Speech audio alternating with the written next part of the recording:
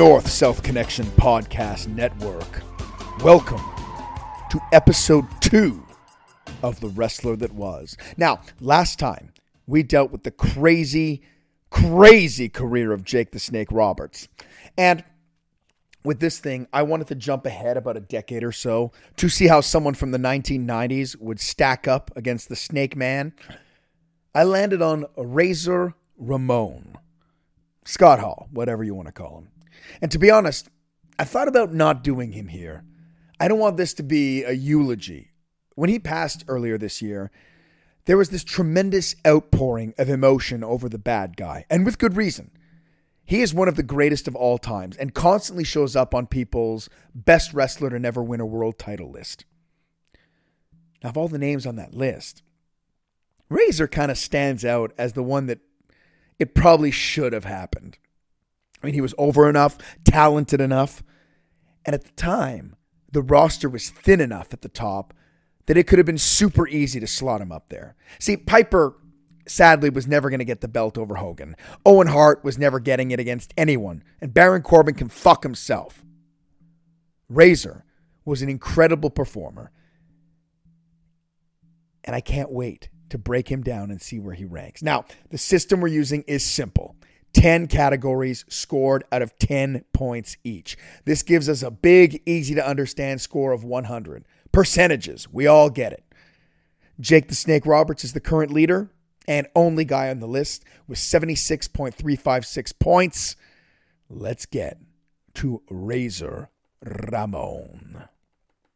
So, the first category is narrative, and what I'm looking for here out of 10 points is a kind of structure in which hopefully his narrative can be kind of traced from point A to point B. So for narrative, this dude in very bright colors starts showing up on me TV. He's telling me to say hello to Razor Ramon. He's telling me not to give a shit about school or what your parents tell you. Okay, I'm on board. He's beating up fruit vendors. I'm on board. Finally, he's refusing to pay for meals at a restaurant. Dude, I'm on board. Now, for some reason, they believe that I would be booing this asshole. But how could they think of that when he is standing up for literally everything that I believe in? The fruit store in my hometown is where all the degenerates worked. Never in my life, not once, have I ever respected a fruit merchant, and you shouldn't either. But then he came out, and I still booed him.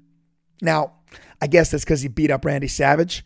I'm guessing the reasoning behind that too was it was machismo that had a problem with macho. But look, that's the thinnest line of reasoning since Joe Biden picked Kamala Harris because she was qualified.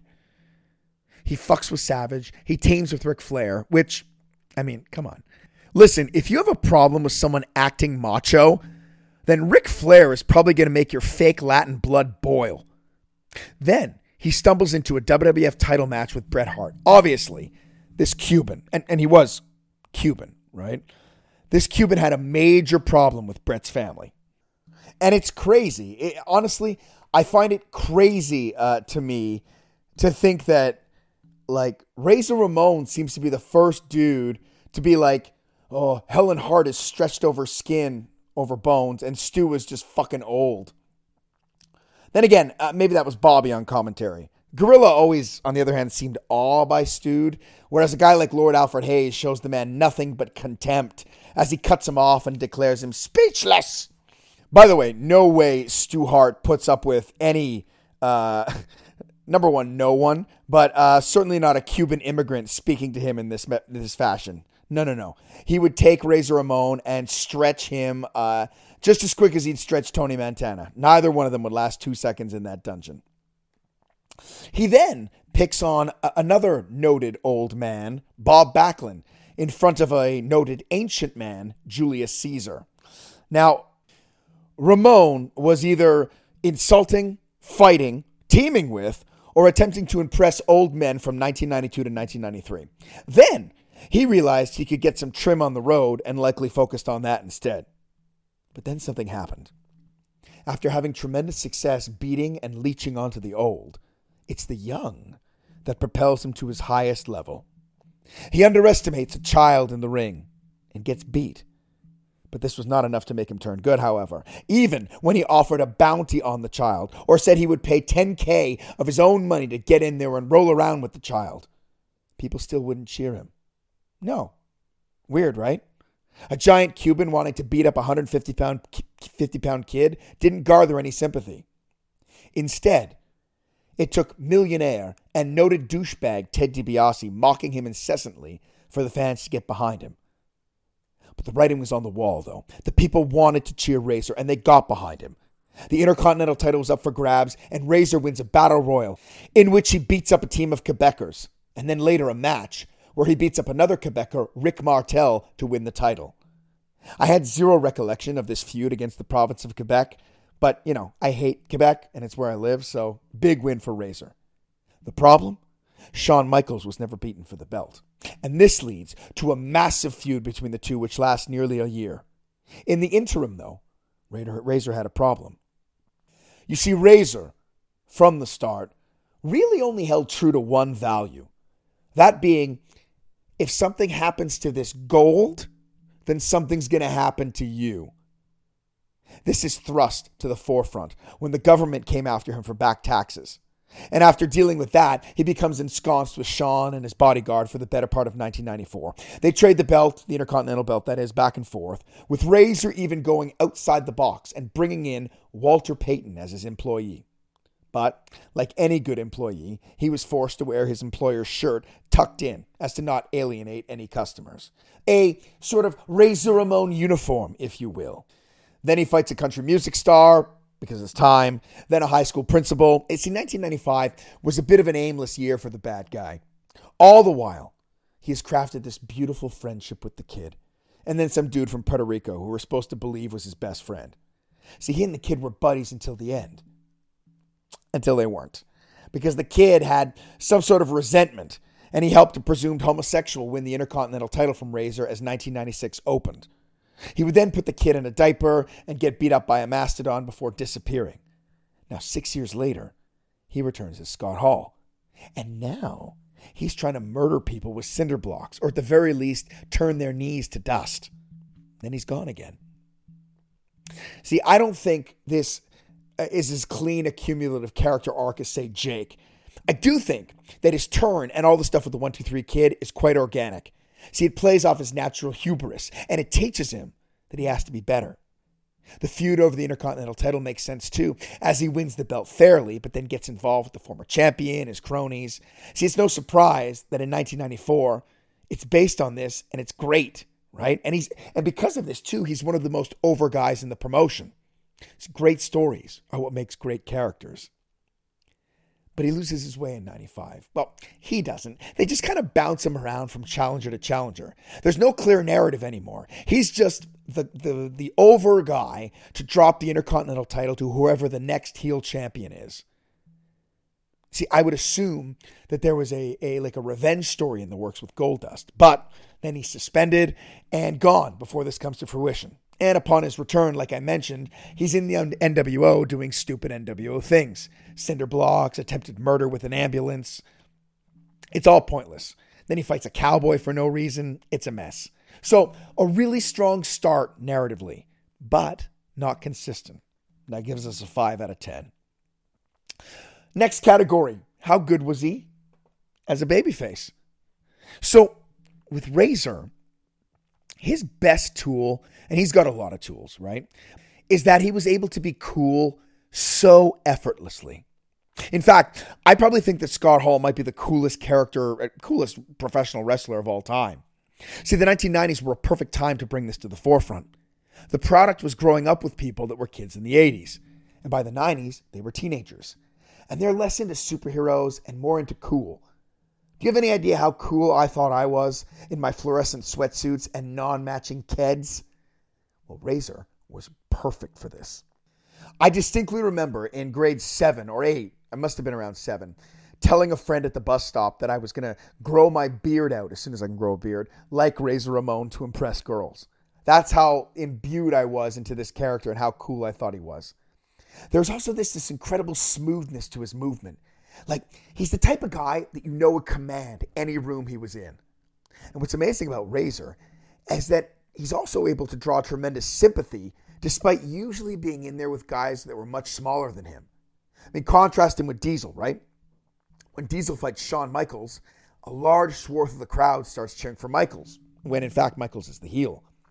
When Razor does it, they're all in his camp. And I think part of this is because despite the coolness, Razor was a person with flaws, like a real human. We struggle to connect with characters that are flawless. That's a big reason why the new Star Wars films are as unpopular as they are. Rey Palpatine / Skywalker is flawless. So you don't see the humanity in her. In fact, you hate her, and you're actively rooting for her death for 3 films. It's a reason why so many adaptations of Superman struggle with this as well. They make him too perfect, and so you don't end up, feeling for the character. But with Razor, you get that flaw. And that flaw being he has a terrible temper. And it works so well as a face because when he loses it, you like seeing him kick the shit out of guys. But it costs him, right? There's a real misconception with characters in current wrestling, and a lot of current Hollywood too, that failing at something hurts the character and kills it dead. But it's the opposite. You'll generally get behind a character that has flaws and fails. This forces a character to struggle to get better. This was true about Hogan. He was too trusting of his friends, so he got betrayed. Randy Savage, too insane. Austin, an outright refusal to trust anyone. Rey Mysterio, cuckolded by his best friend. The list goes on and on and on. Flawed characters make great babyfaces. And I think they could have run with Razor as a top flight A1 babyface. See, that's where he differs from a guy like Jake. Jake was probably never going to be believably pushed over Hogan, Savage, Warrior. But those type of guys were long gone by the time Razor was hot. I think face Razor could have been amazing in the Diesel role. And since he's already a face, there would have been no need to turn him into like a pandering asshole. See, I could never imagine Razor as anything other than like the smug, cocky dude he already was. And that's a good thing. So Razor Ramon in the face category, I give him a solid 8 out of 10, which is actually the same as Jake. I think they're really kind of similar in that way. They're right at the tippy top of the babyface side of the roster. And they're really important to getting heels over and drawing in new fans. As a heel, though, I got to be honest, I think this is a very pedestrian category for him. If we're counting his early NWO run, we're having a different conversation. But heel Razor from 1992 to 1993 is like kind of a boring villain. Why am I supposed to hate him? Because he has chains and tells me to look at him all the time? Sure, he could give a great beatdown, but lots of guys could do that. And the guys who could do that also put up some great stellar character stuff. I like his big heel matches, specifically the Survivor Series tag where he teams with Flair. And I love the Rumble shot against Brett. But it's not like he's some sort of a god when it comes to drawing heat. He's serviceable as a heel, nothing more. Oddly enough, even the bullshit version of NWO Scott Hall later is more interesting. At least he's out there trying stuff. Plus, by then, he had the act down, so it never looked dumb or he was trying too hard. On the heel side of things, as much as I score a nice high 8 for Razor here, I got to go with a 4. I think he's just a bit of a subpar heel, which I actually found kind of surprising. That being said, is he the first guy who was hairy as fuck but allowed to be on TV? He actually looked like a grown-ass man. What I wouldn't give for some Scott Hall chest hair. Jesus Christ. And face hair. Still, to this day, I can't grow that shit in right. So if I was to rank the characters of Scott Hall, I'd go number 3 would be debut Razor Ramon. Just another bad guy, despite the hair. Number 2 would be NWO Scott Hall. Sure, it's dumb, but like it's somewhat interesting until he's slumming it with Bradshaw. And number 1's easy. It's face Razor Ramon. Like if the debuting character was just another bad guy, then this version of Razor was the bad guy. A top-level face when the company desperately needed overstars in the wake of the Lex Luger fiasco.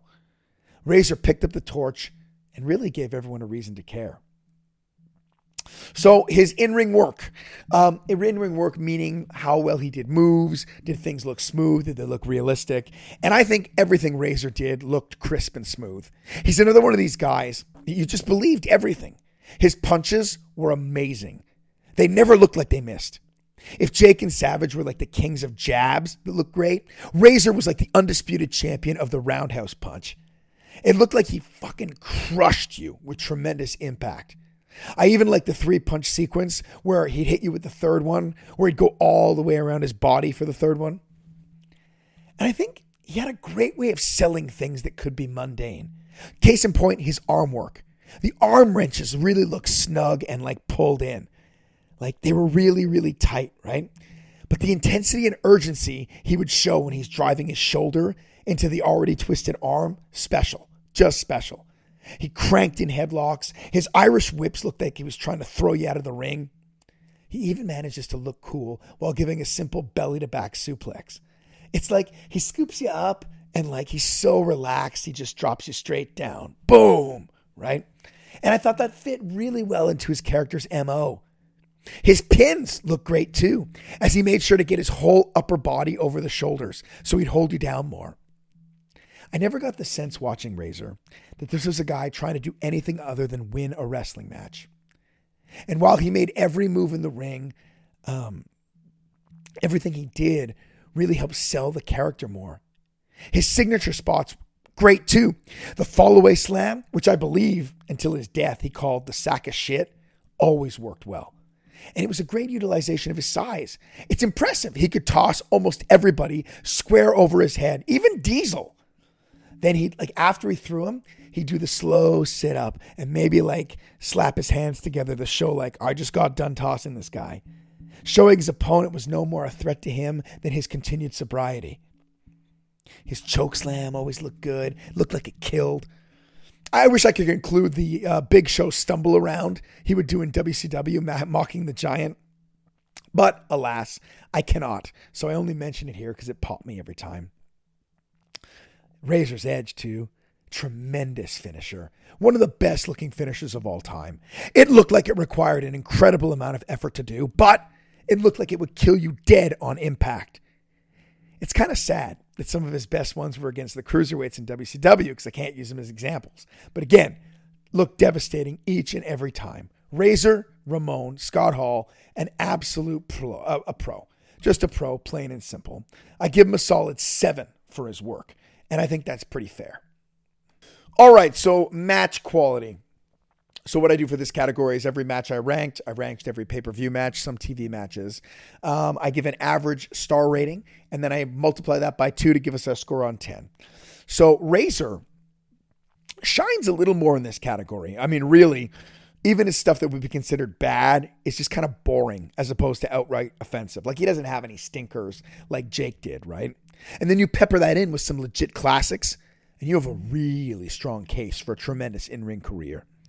Now, some guys have great work in ring, but just can't seem to get it together to create those great matches. Not Razor. When you gave him time in the WWF, he almost always delivers. I had it as average match ranking at 3.008, and that gives us a cumulative 6.016. Let's look at his bottom 5 matches. Number 5, worst match, versus Goldust, the Royal Rumble 1996 for the Intercontinental title. I'm at a 2.5. Imagine a 2.5 breaks his top 5 bottom matches. That should tell you how strong his in-ring career he is. Now, this match with Goldust, I think Scott Hall himself would probably have told you that his heart just wasn't in the match. He was a homophobe, and he didn't want to put in the extra work to build something great with Dustin.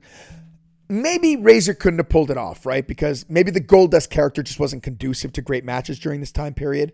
But I still think that a motivated Razor could have pulled this up to about 3 stars.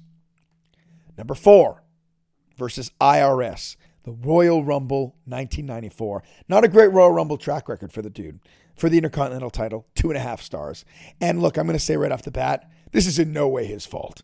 IRS doesn't have good matches with anyone. In fact, it's probably due to a Herculean effort on Hall's part that this isn't a 1-star or classic. Plus, it's a story around a government pencil pusher stealing some dude's gold. I mean, how could with that story, how could you possibly overcome the stank of Mike Rotundo?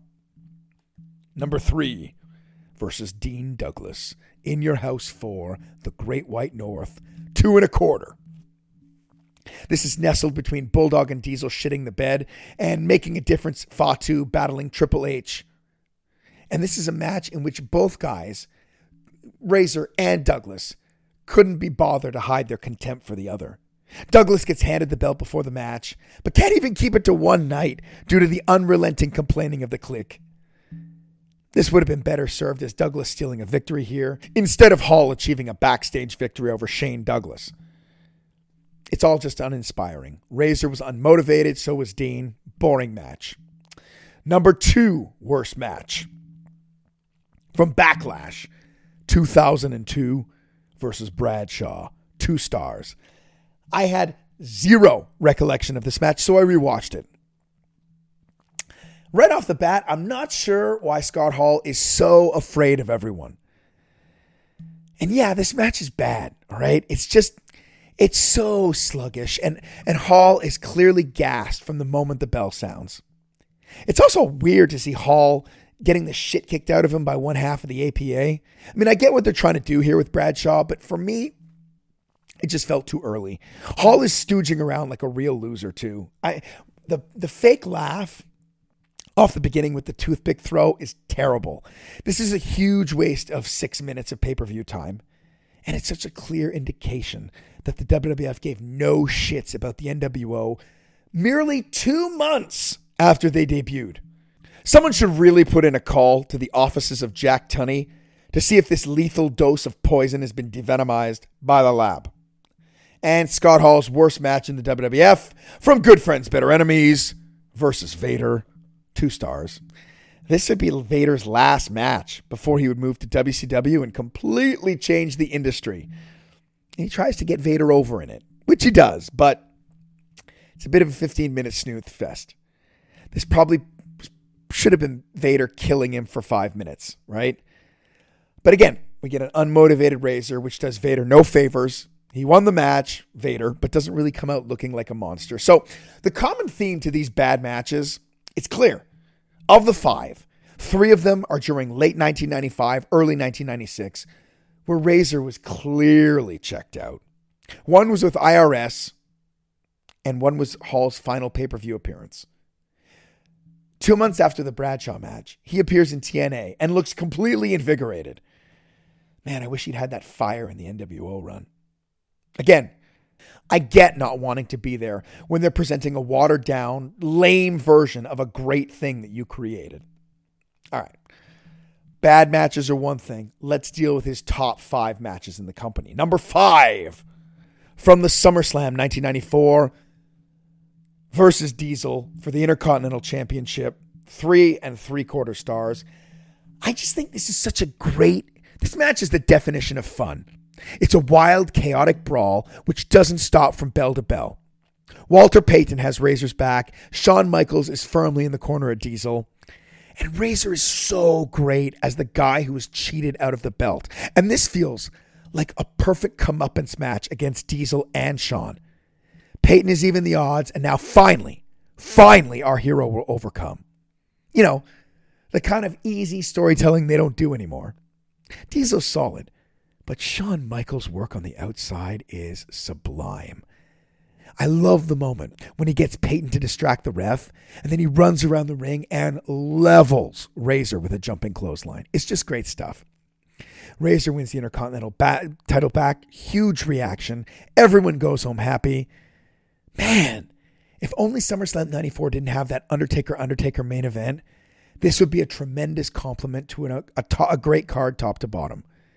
It's so good that we can even forgive Sweetness wearing that shirt tucked into black jeans. Number 4 best match versus Bret Hart. The Royal Rumble 1993. Again, 3 3/4. And it's interesting and maybe telling. This is the only match in the top 5 not including a Clique member. And as much as I didn't love the early character of Razor Ramon, I thought he did a tremendous job here of giving Bret a credible win on pay-per-view at the start of his reign. It's nearly 18 minutes of solid action. And Bret was great. Razor was game. Fantastic job. Number 3, teaming with the 1-2-3 Kid versus Diesel and Shawn Michaels from the Action Zone in 1994. 4.5 stars. Look, from opening bell, right? From the opening bell, where Michaels gets Razor's Edge 30 seconds in, to the frenetic finish, this is a classic and a lost gem. Look, go out of your way to find it on Daily Motion if you haven't seen it. I don't know why it's not on the damn network or the cock or whatever it is now. Everyone on this thing still seems to be liked by the company. Put it up. I don't get it. It's just such a great testament to how tremendous these four could be when they were motivated. The Kid's exceptional. Razor's just as great. Just go watch it. Go watch it. You'll thank me. Number 2, best match. I mean, look, we know where we're going here. Number 2, best match versus Shawn Michaels in a ladder match for the Intercontinental title at SummerSlam 1995. 4.75 stars. So I'll leave the ladder discussion for the next match. I think this one's almost as good in my eyes as the WrestleMania 10 Classic. I think the match, in theory, actually works better with Michaels as the face. Hell, even Ramon, face is fine. But 2 things for me keep it from the vaunted realm of perfection. 1, I don't think they use the ladder as well or as violently in this one. And 2, the ending does have a bit of an unfortunate botch. And I can forgive botches, but this one's pretty obvious. Now, I will definitely agree there's a high level of difficulty in what they're doing. So it doesn't ruin the match or anything, but I think it makes it a step down from Razor's number 1 match, which is obviously versus Shawn Michaels, WrestleMania 10 ladder match, Intercontinental Championship, 5 stars. And I don't think it's a controversial 5 stars at all. Perhaps one of the most influential matches of all time. I would argue to this day, it's still the best one-on-one ladder match in wrestling history. And on a good day, too, I could easily talk myself into placing it higher than like the Edge, Christian, Hardy's, Dudley's like trio of matches that happened later. What I love about this one, though, more than anything, is how violent both guys get with the ladder. Shawn is smashing it into his chest. Razor's throwing it at him, right? It's not just about climbing and hope spots. No. They are trying to murder each other with a ladder. I love, too, that the match comes out of a logical storyline, right? There's 2 guys with a claim to the championship. So they put the titles above the ring. Whoever grabs them's the champion. It's the kind of match, too, that could have killed the genre. Like, if it's bad, they're not doing it again. But instead, it birthed this whole new version of a match. It was so perfect that they didn't even dare to do another one on a big stage until a year and a half later. And even then, it's with the same guys. It's a beautifully violent match that crescendos to a near perfect finish with Michael stuck in the ropes and Ramon standing victorious. I also know that Bret Hart always seems to be upset that Michaels took this match and made it his own. But I'll be honest, I'm not sure it would have. Now, this is no slight against Bret Hart, but I just don't think would have been as good with a guy like Bret in it. Again, not a slight to the Hitman, but I just feel it's much more suited to a guy like Michaels with his skill set. He bounces around way more, does more flying stuff with the ladder. I just think it's the best combination of guys for this type of match. A bruiser like Razor and a flyer like Shawn. And look, I enjoy The Rock, Triple H, Benoit, Jericho. I like those versions, but it doesn't click as well for me. Nor would a Bret Shawn iteration. And despite what legend would say, they don't really even have the best chemistry together anyway. Even though this isn't Shawn Michaels' best match in the company, I think it's clearly Razor's, and he deserves, this deserves it. It deserves a place among the greatest matches of all time. Currently, I have it as the 26th best match in company history. But as I mentioned, on a good day, I could see it as high as 20. Man, awesome matches from Razor. Let's deal with our next category, promos. So, I struggled to think of one truly great Razor Ramon promo. I still can't think of one. It seems like everyone else has something you can kind of point to. Hey, this is the best one. And Hall gets better when he's in WCW. But I think there he's just playing a version of himself. So I look for some Scott Hall NWO footage in the WWF. And while he does cut promos, There's a problem. It's always against Steve Austin. And this is at the height of the what stuff, which makes cutting a coherent promo nearly impossible for the dude. I did find a promo from the summer of 1995 after he was named the number one contender to Shawn Michaels' Intercontinental title. Let's give it a listen and see if we can break it down. That Gorilla Monsoon, he's so smart. He knew something that two other people knew. Razor Ramon's number one contender. Razor knows it. Shawn Michaels knows it. How does Razor feel about Shawn Michaels? Hey, he pretty good. He a three-time Intercontinental champ. But chicos, I'm the first three-time Intercontinental champ. Michaels, do you respect the bad guy? You better, Chico. Because just think back. The ladder match, the last time we met, I'm the only man to take your precious IC gold. And Chico, talk about SummerSlams. When you riding down that road with Big Daddy Cool, ask him, Chico. I'm the only one to ever beat him too. So right away, he is still in the full Razor Ramon character with accent. And it may be me, but for some reason I seem to remember him kind of lessening that as the character grew more into a face. Now, he begins by talking about Gorilla Monsoon. Okay, he talks about Gorilla Monsoon being so smart that he knew something that only two other people knew. Then he says, Razor Ramon's number one contender. Now, I know, or I figured out later, that he meant to say Razor Ramon is the number one contender. But it came off sounding like the possessive, as in the contender that is belonging to Razor Ramon. Now, this feels like a small detail, but I think it's a clear example of the Cuban accent hurting the presentation a little bit. Like, it threw me for a loop. And why it confused me, because like if it's Razor Ramon's number one contender, it means that Razor's the champion. And I knew he wasn't the Intercontinental champion at the point, but I struggled with the verbiage, right? So I had to stop watching and look it up. And this is rare for me in this period. Like, look, when I'm really suffering from insomnia, I will go through the lineage of these titles in order in an effort to sleep. Oddly enough, this is not an impressive feat to anyone on the outside world that doesn't like wrestling. But I was confused because I'm like, wait a minute, he wasn't champion, right? Anyway, back to the promo. He then does a great thing where he plays with rate of delivery and has a really great tone change when he drops in that Shawn Michaels knows it, right? He brings it down. He goes, you know it, and Shawn Michaels knows it. The slowing down emphasizes it, and it puts the focus on we're going to deal with Shawn Michaels now. And I love that he puts over Shawn Michaels. He goes, he's pretty good. That feels in character. He'd put him over, but not that much.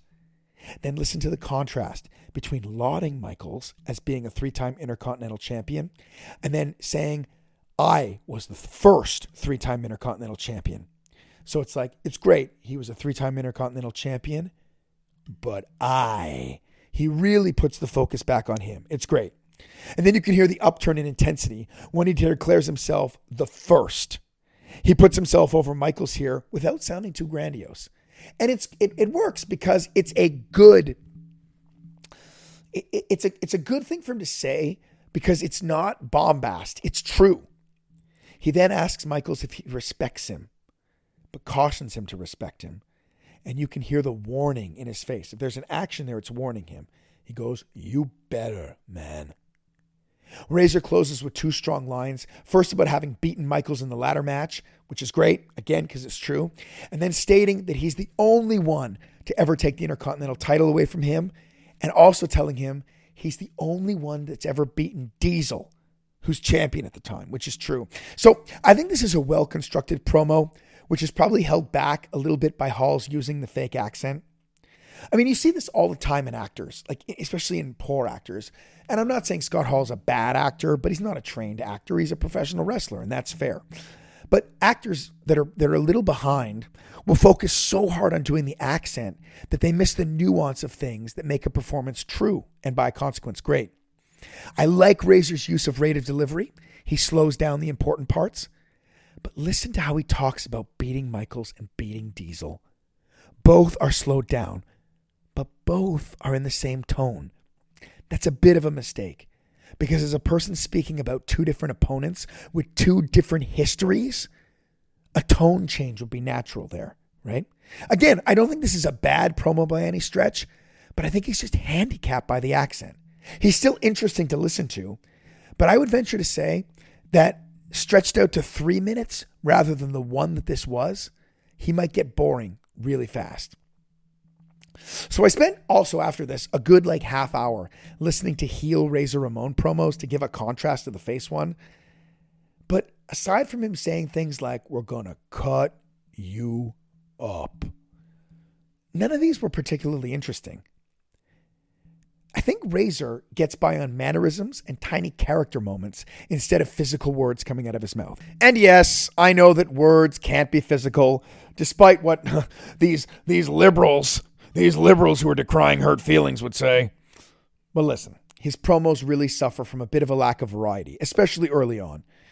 It's a good thing he's got so many other intangibles. Otherwise, he really would have struggled to get over just by doing a Tony Montana accent. I think that would have been hard. So for promos, I'm giving Scott Hall a 4. I think he's a little below average in terms of promos. Great character, not great promos.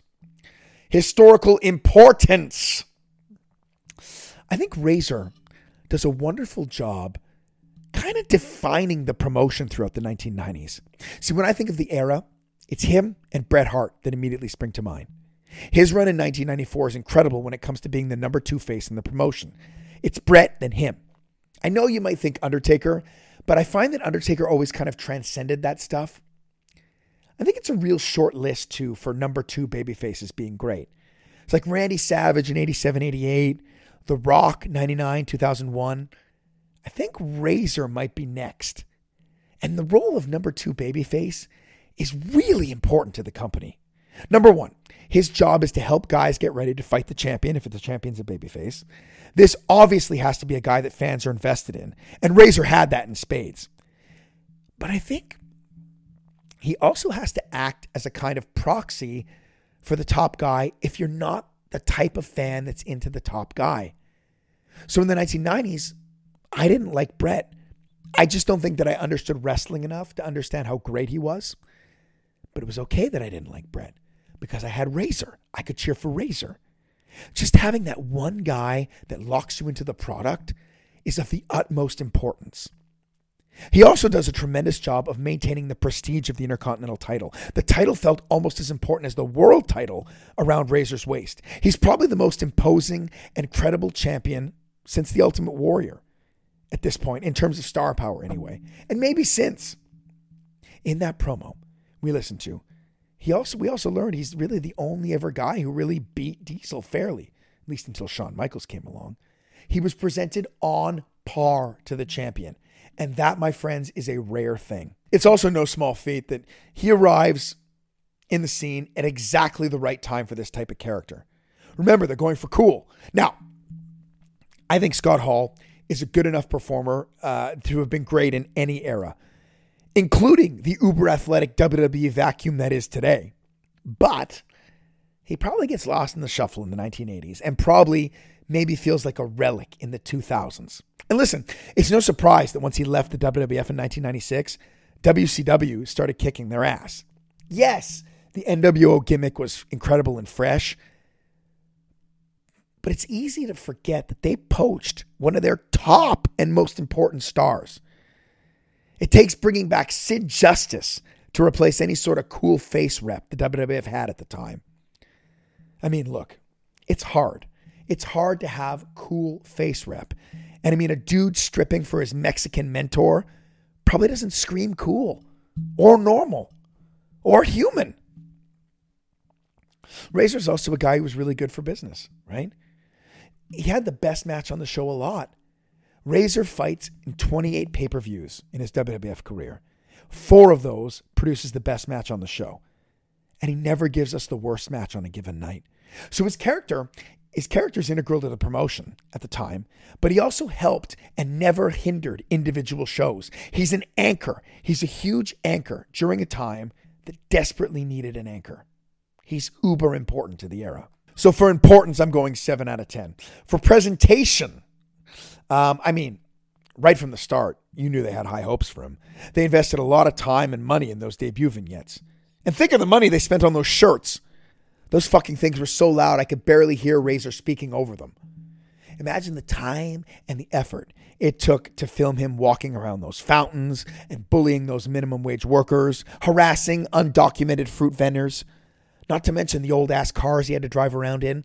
See, those vignettes went a long way to making him feel special and important.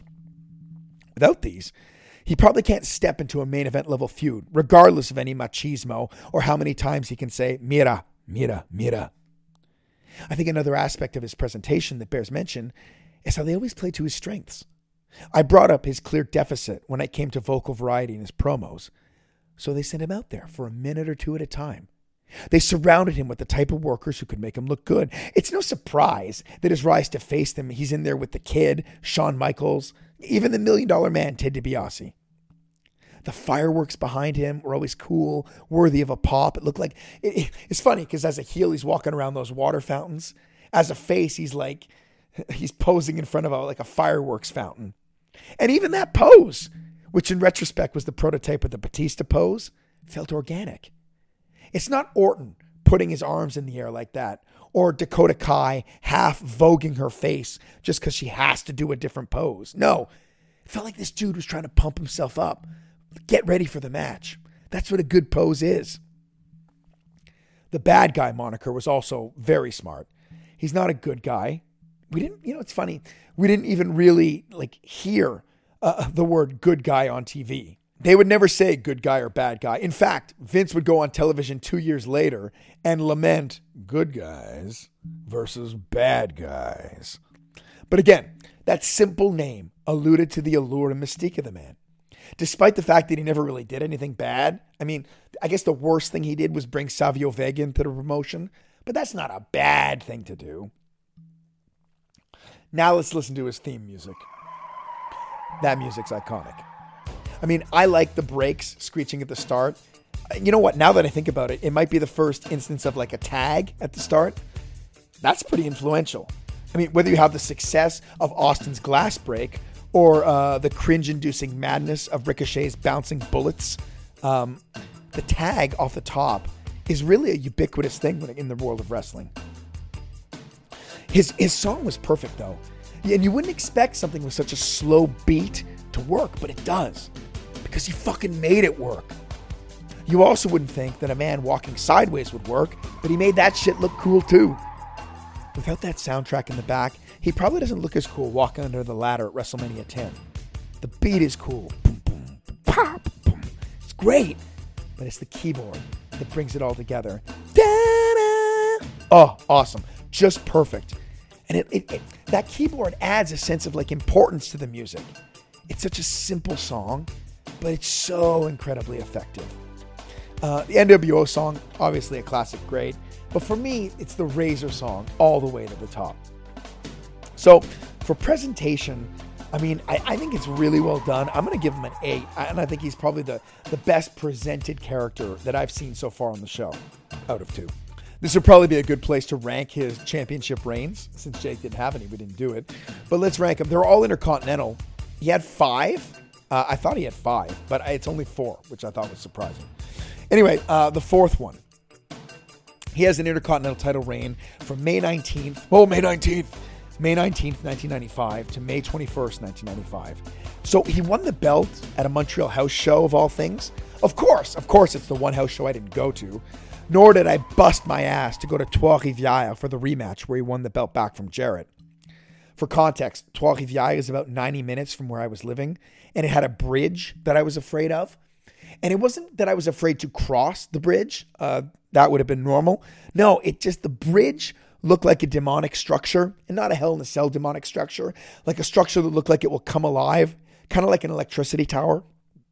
And I could see it from my godfather's window. Look, I probably shouldn't have been scared of bridges when I was 15 years old, but I probably shouldn't have been afraid of Jesus coming to life and walking across my lawn either. Anyway, this was a nothing reign, 2 days. 3, from the time he buries Dean Douglas at Great White North until dropping it to Goldust in the Rumble, it's not bad or anything. It's just, he's still over. It's he's not doing anything interesting in this, right? Except for the wild card match at the 95 Survivor Series. But even then, that's not really part of his reign. And for the first time, he really feels like a transitionary champion. 91 days long, so barely long at all either. Number 2 best IC reign. He holds the belt for 146 days from SummerSlam 94 until the 1995 Rumble. He's kind of the height of his popularity here. Really an incredible run. And I mean, number 1, the first time's always the best. Unless it's sex, because like that's really a slow realization that it's way easier to get a condom on a banana in school than putting it on yourself when it's the first time and you're excited and like you've never done it before. God, it's bad. Anyway, this title reign is great. 198-day reign. After he beats Rick Martel for the vacant title, we get the classic ladder match. Look, the run is so good. I'm not even really mad about the Mike Rotundo appearance. Razor 2 also just looked cool, right? And his gear always looked great. I loved the simple design of the gold razors across a variety of colors. A small thing like that, like simple variation on a theme, added to him. And it's one more tool in the toolbox to look cool. Let's break down the looks. Number 5 best look. I'm going to go off the beaten path here and talk about when he's got this, it's the vignette, the take whatever I want promo. The shirt is like half black and white. And then the other half, like left to right, the other half is like a rainbow bonanza tucked into blue pants. Blue pants! Who wears blue pants? And I guarantee you his shoes were white. I guarantee you. Number 4, I like the purple tights with gold razors. Number 3, red tights, gold razors. Number 2, green tights, gold razors. And number 1, black tights, gold razors. And I know it's all variation on the same. I know it's probably arbitrary and you probably have your own version of this ranking, but I don't know. I love that black look. I think it's so good. Allow me a brief interlude too into his WWF NWO look. Now, there's a shot from WrestleMania 18 where he's standing on the ramp pointing. If you just go to Google and Google Scott Hall WrestleMania 18, it's like the 4th image that pops up. This picture is most of what's wrong with the WWF incarnation of the New World Order. The logo on the tights is so clean. It looks like they got like a makeup lady to really polish it over or something. It's like an almost perfect framing of the NWO logo, and it's just plastered across the tights. It's not like the drips of yore back in the WCW days, right? There was nothing clean about the NWO. In fact, when they first released the t-shirts in WCW, it looks like one of them just bought a bunch of plain black t-shirts and then pressed the NWO logo on it themselves. It looked like a guerrilla operation, not something with a machine behind it. That's the concept the WWF could never grasp. Their worldview seemed to be, watch us clean this thing up. And in doing so, they killed it dead. I never really got to why they didn't capitalize more on Razor when it came to merch. I mean, he had that Razor necklace, which was super lame, but I was also super happy to buy it in 1994. I think I still have it somewhere. But then, he had perhaps the worst wrestling t-shirt of all time. Yes, it's the yellow monstrosity with his giant head on it. Look, far and away, the worst thing ever made by a human, all right? And there's another one with like a pale-ass Undertaker on it, and it's still better than this. Man, I wish I had that shirt. To this, I'd wear it. I would wear it today. His Hasbro figure was incredibly basic. And then we got the original Jax line. They didn't care. They gave no shits about wrestling, proper face scans, or satisfying customers who couldn't care less about bone-crunching action. All right, feuds. It's time to play the feud. I'm at 5 on 10. I think this is where Razor Ramon, Scott Hall, whatever you want to call him, falls a bit short. He seems to have series of matches rather than feuds. He does, however, have a couple that stand out. First is his feud, his real feud, which is against the Kid. Now, apparently, he was also supposed to feud with Randy Savage, but after Survivor Series 92, that kind of goes away. Then Razor floats, fighting with Bret Hart, beating the wrestler with wrestling at WrestleMania 9. Man, that's a lot of wrestling. He beat the wrestler with wrestling. I think JR says that, right? That had to be the call where Vince decided no more mentions of wrestling on TV. He probably was look, if that Okie says wrestling one more time, I'm going to humiliate him in his hometown forever. But these matches I just mentioned, they're not feuds, right? They're matchups with a bit of a build. Now, I think the Kid, his first feud is with the Kid, right? And which is strange because it's really less about him and the Kid. And look, I'm not trying to get all psychological here, but really this is more Razor feuding with himself, right? So while you may call it Razor and the Kid, I'll go with Scott Hall fighting his Jungian shadow, right?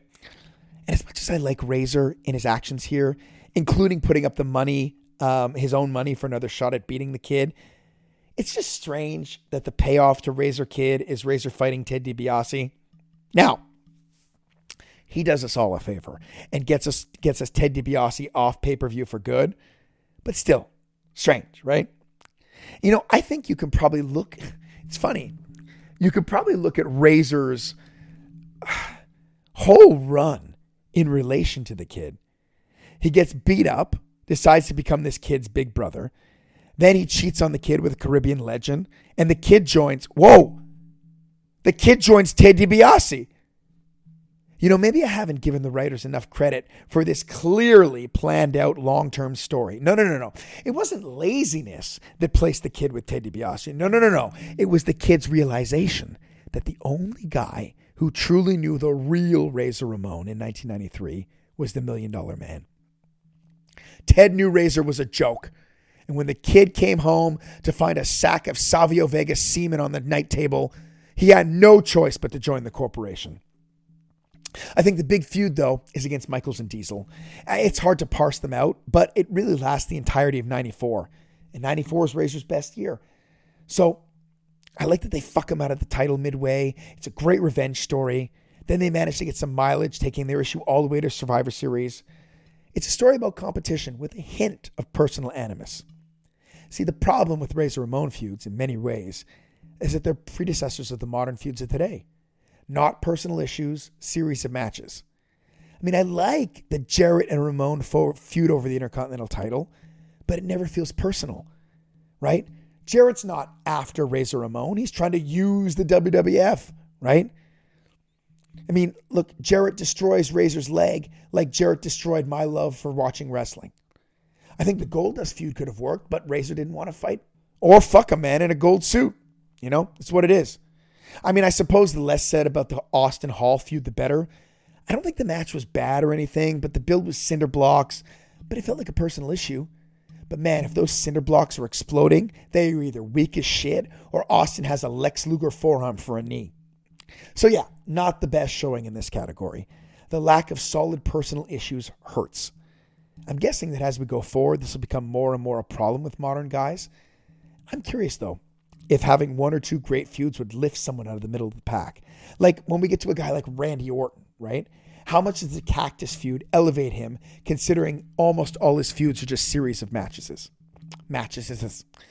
Razor has no real great feuds, but a couple of good ones. So that's why he falls a bit short here. Moments. If Razor fails in feuds, he thrives in moments. The Kid beating him is really the first huge moment in the history of Raw. Now, I'm sure we'll speak about that more when we deal with Sean Waltman, but it doesn't work without Razor. This is almost certainly the best angle that Razor is part of in the WWF. You need an angry character like Razor to make it work. It's his hot-headedness mixed with his hubris. It makes for the perfect outcome. Beating DiBiase in his first shot as a face is fun. Winning the Intercontinental a bunch of times. Shit, even putting the Kid in the diaper is, in theory, a good moment. I'll just be repeating myself here if I go on and on about the moments, but his career is short enough that we can still picture all of them. So, talking about a single worst moment, he doesn't really have one, right? I'm struggling to think of a single worst moment, so I'll go a little outside the box. And I think it's probably getting suspended before WrestleMania 12. And I think it hurts. I like Piper and all, but Razor would have killed it performing that hate crime against Goldust. I mean, the whole not wanting to work with a dude because like of like homosexual implications is lame. And I think he knows it too. And I've heard him express regret in his interviews. So it's cool that he's grown, right? So single best moment. single best moment for me in his WWF career has to be him standing on the ladder at WrestleMania 10 with both belts in outstretched arms. Crowds going crazy. And Razor's really, truly achieved, he's arrived as a major player.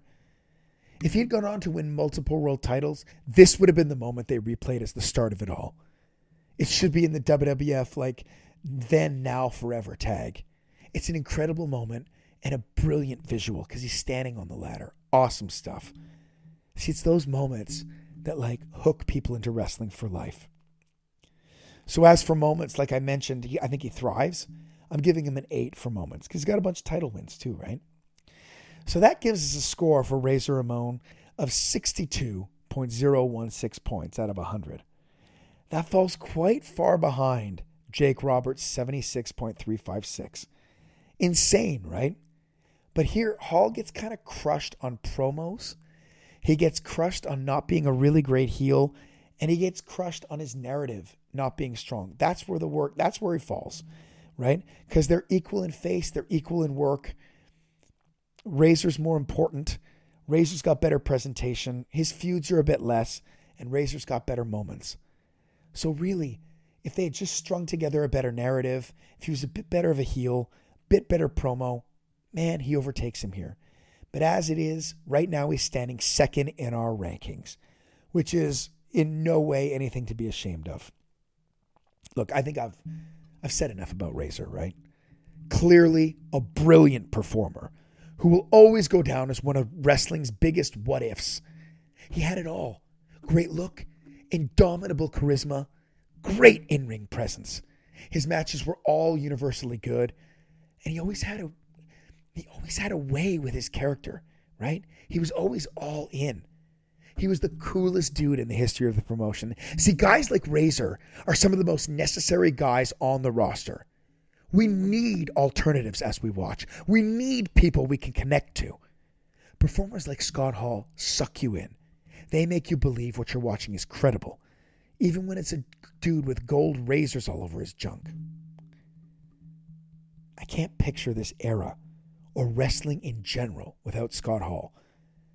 He didn't make the sport, but instead, he made every moment that he was on screen better.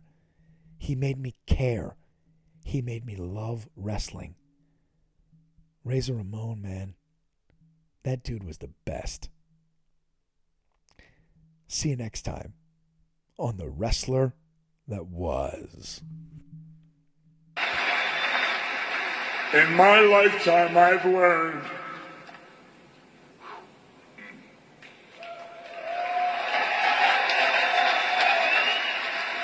hard work pays off. Dreams come true. Bad times don't last, but bad guys do.